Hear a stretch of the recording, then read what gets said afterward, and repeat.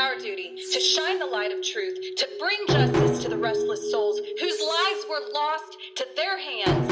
Rise up against the evildoers of this world so that their souls may have peace. We will not surrender. We will fight. We will stand for what is right because we are the Justice Warriors. Hello, Justice Warriors. This is Heather Cohen. And I'm Tracey Ellis. And we're bringing you this bonus episode tonight in hopes that you can help us find a missing man. So his name is Marc Fullerton. He's 35 years old, and he was last seen on June 3rd in Braggadocia, Missouri, which is Pemiscot County. Fullerton was last seen wearing black shorts with no shirt. He is 5'11" and about 150 pounds with brown hair and blue eyes.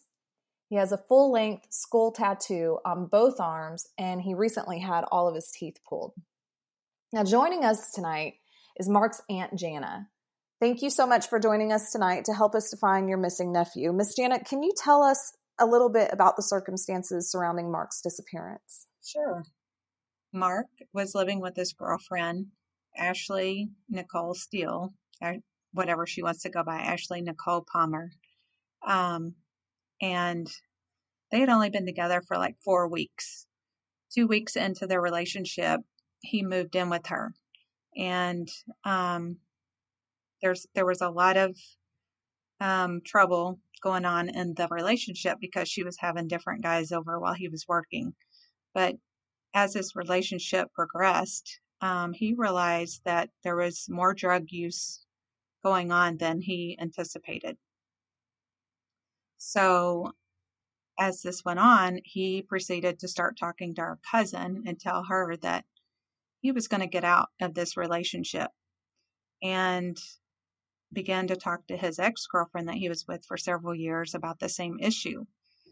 So come June 3rd, June 2nd was the last day he talked to his mother. And June 3rd is when he supposedly just vanished in thin air.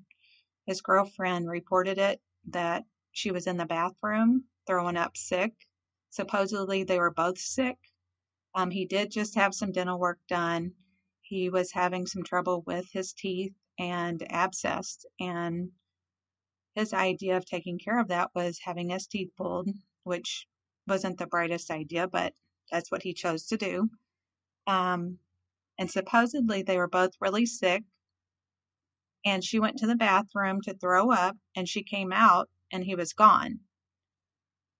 And so when I asked her where he went, she said she thought he just walked to his grandpa's house.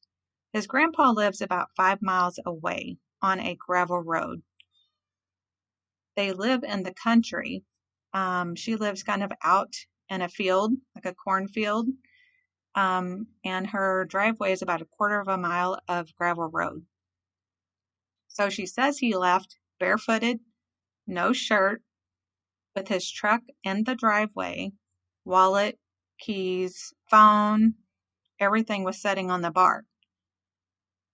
But Okay. Do we know if anybody else was there at the house, no, around the same time? She says no one was at the house. I asked her, did you hear anybody pull up? Because where she lives, you would hear someone pull up. Because like I said, it's like a gravel road. It makes a lot of noise. She said she did not hear the door open. She didn't hear it close. She did not see him walk by the bathroom. The bathroom is right beside the bedroom. It's a really, really small house. And she heard nothing. She reported it on the 4th, but she said he went missing on June 3rd, 2 hours before dark, was her statement. And so it was about 36 hours that had passed between the time that he went missing and the time that she thought to call and report him missing. Okay. What do we know about some of these guys or some of these people that she was having over when he was not at home, when he was at work or whatever? These guys, they have a past history of drug use. They have a past history with being in trouble with the law. Several of them have been in jail many, many times. over and over. So they don't have a great past history. Okay, so we're dealing with some pretty unsavory characters here. It sounds like Yes. it's a pretty rough crowd. And, I mean, where there's drugs, there's typically a lot of crime that goes along with that. And, there's a question of, okay, are we dealing with just druggies, or are we dealing with drug dealers as well? Are we dealing with gang members? I don't believe that they're gang members per se. They definitely have their fair share of drug use. Yes. But as far as to say they're gang members, no. Who worked in the household? My nephew worked. He had a job, but his girlfriend Ashley did not. I don't think she's worked for many, many, many years. She claims to have back problems and that she can't get around very well. He worked at a hotel. He was a front desk clerk. With this situation, a lot of times there's theft, a type of theft ring. Maybe not a big organized ring, but at least a small one where things are sold on the internet. But there has to be some way to get money to get the drugs. So that's what that's kind of where I am. Is she on any type of... My nephew did tell his ex-girlfriend that she did draw a disability check. Okay. All right. Do you know if there are any accounts on Facebook or something like that, or they have garage sales or anything on social media garage sales, anything similar? Or even pawn stores. Did he have anything that was like worth any amount of money that anybody could be trying to like pawn right now? Honestly, no. I believe that all of his jewelry was returned from what I gathered from my sister-in-law. I don't believe anything was missing. I think what was the kicker to this relationship is my nephew was not a chronic drug user. He has smoked pot, but he was not into needles and crack and heroin and all that stuff. And her friends that came over on a daily basis, because this girl did not work, this is what they do all day long. So when my nephew would leave for work, he worked night shifts and she would have these guys over. But I believe when he had this dental work, this was the breaker because he took off a week and these guys were still continuing to come over. So I do believe he probably tried to put his foot down to say this is enough, because we have a lot of texts back and forth between him and my cousin discussing this very thing, that he had had enough of it and that these guys were coming over wanting to, have sex with her right in front of him. And he was like, he was not all for that. That was not his thing. Okay. So it seems like maybe somebody had shown up there or something had occurred. From what we know, it sounds like that's probably what happened. Somebody showed up there that was not welcome by him. Exactly. That's what I'm thinking. He had told her repeatedly, stop having these guys over. Right. Okay. So that's a pretty good theory. I think that's definitely, worth looking into. So what are you being told currently by like the jurisdictional agency, which is, from what I understand, Pemiscot County Sheriff's Office? They currently will not talk to me. Gotcha. Okay. Tracey, did you want to say something? Two things. One is there was some other way that the drugs were coming into the house. Even if she was having sex with these men, they were bringing the drugs. Is that correct? I believe so. I'm not in that world, so this is all new to me. Right. And I'm just learning about all this. So I don't know where the drugs are coming from. I just know that they're all getting it from somewhere. Right. Okay. Now, the other thing is they seem to be there pretty much all day, except for the day that he went missing. Do I have that correct? Well, one guy is saying he was there the day he went missing, but he wasn't there when he went missing. Okay. So see, I'm trying to establish the fact that, okay, here is a continual pattern. However, on this particular day, all of a sudden the pattern changes. And it's kind of a weird thing that all of a sudden this pattern would change on this particular day. So I just wondered what the pattern was. Yeah, so that would be something that would probably need to be established through the investigation, through talking to neighbors or talking to witnesses. And as you said, she lives in a pretty remote place, so I'm not sure that there would be a whole lot of neighbors to either confirm or deny the activity at the house on, any given day. But that's a really good point, Tracey. I mean, that's definitely something that would be significant to look at. Yeah, she does live out, like I said, she lives in a population of like 70 people. So it's where she lives. She has one old neighbor on the end of her gravel road. And then, it's like, that's it. Nobody has cameras down there but her. I will say this. She has cameras on her house, but they quit working the day my nephew went missing because she said isn't that convenient? I love yeah, it when she that said happens. that she had to unplug it for a hotspot that day. Is there anything else that you want to talk about? Maybe about if there's any evidence or things that were noted inside the home? Was there a sign of struggle? Anything like that? There definitely was a sign of struggle.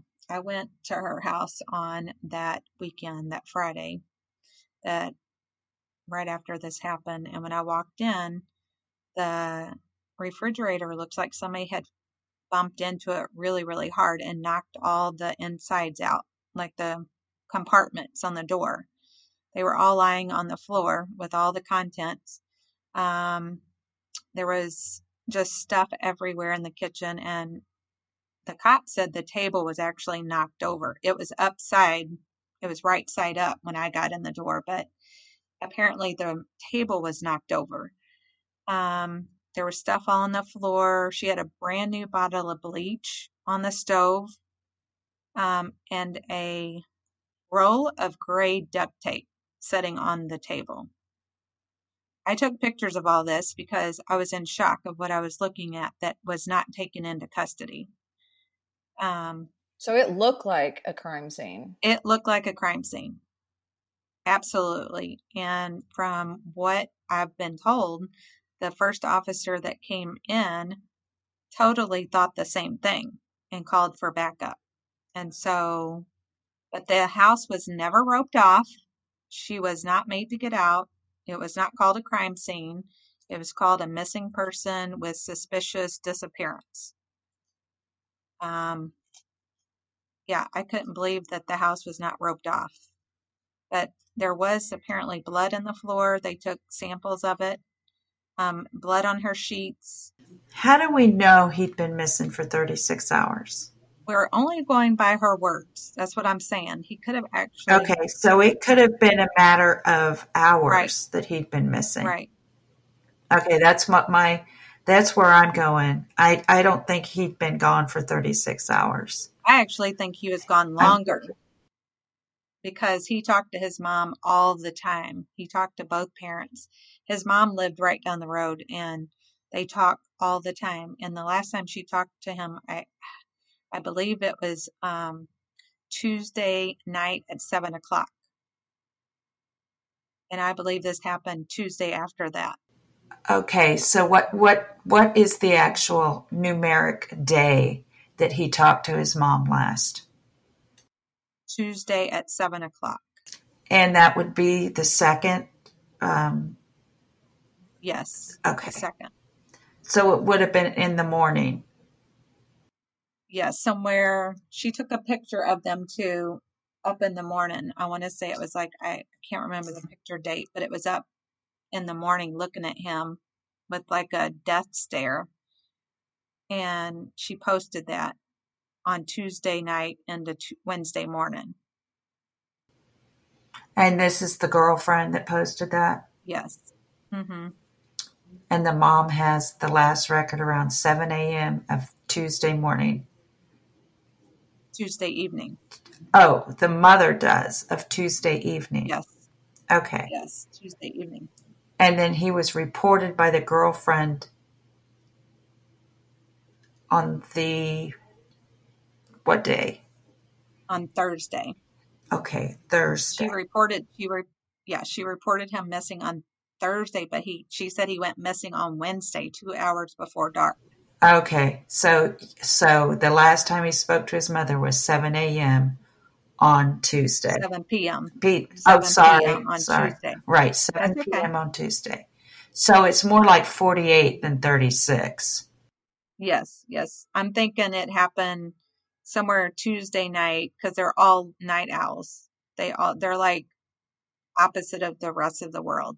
They stay up late, sleep during the day. So I believe it happened at night or up into the morning. Which brings me back to that pattern. If these people come over, they more than likely come over during the evening hours. They're not there like, oh, it's breakfast time. They're there more later. So for them not to have been there during that time is odd. That's correct. Okay. We've definitely established that there's something very off about the story that's been relayed to the officials, the law enforcement officials from the girlfriend. And it seems like there has to be more to that story. So, with that being said, if anyone has information on the whereabouts of Marc Fullerton, you need to contact the Pemiscot County Sheriff's Office at 573-333-4101. If you'd like more information or if you'd like to speak with one of our team members, you can reach us through the HMC Investigations Facebook page. We'll be sure to forward your information to the proper authorities. Okay, so this concludes our episode tonight. So till next time, keep fighting for justice. And again, Janna, thank you for joining us. I really appreciate it. Welcome. See you guys. Thank you. Bye-bye. Bye.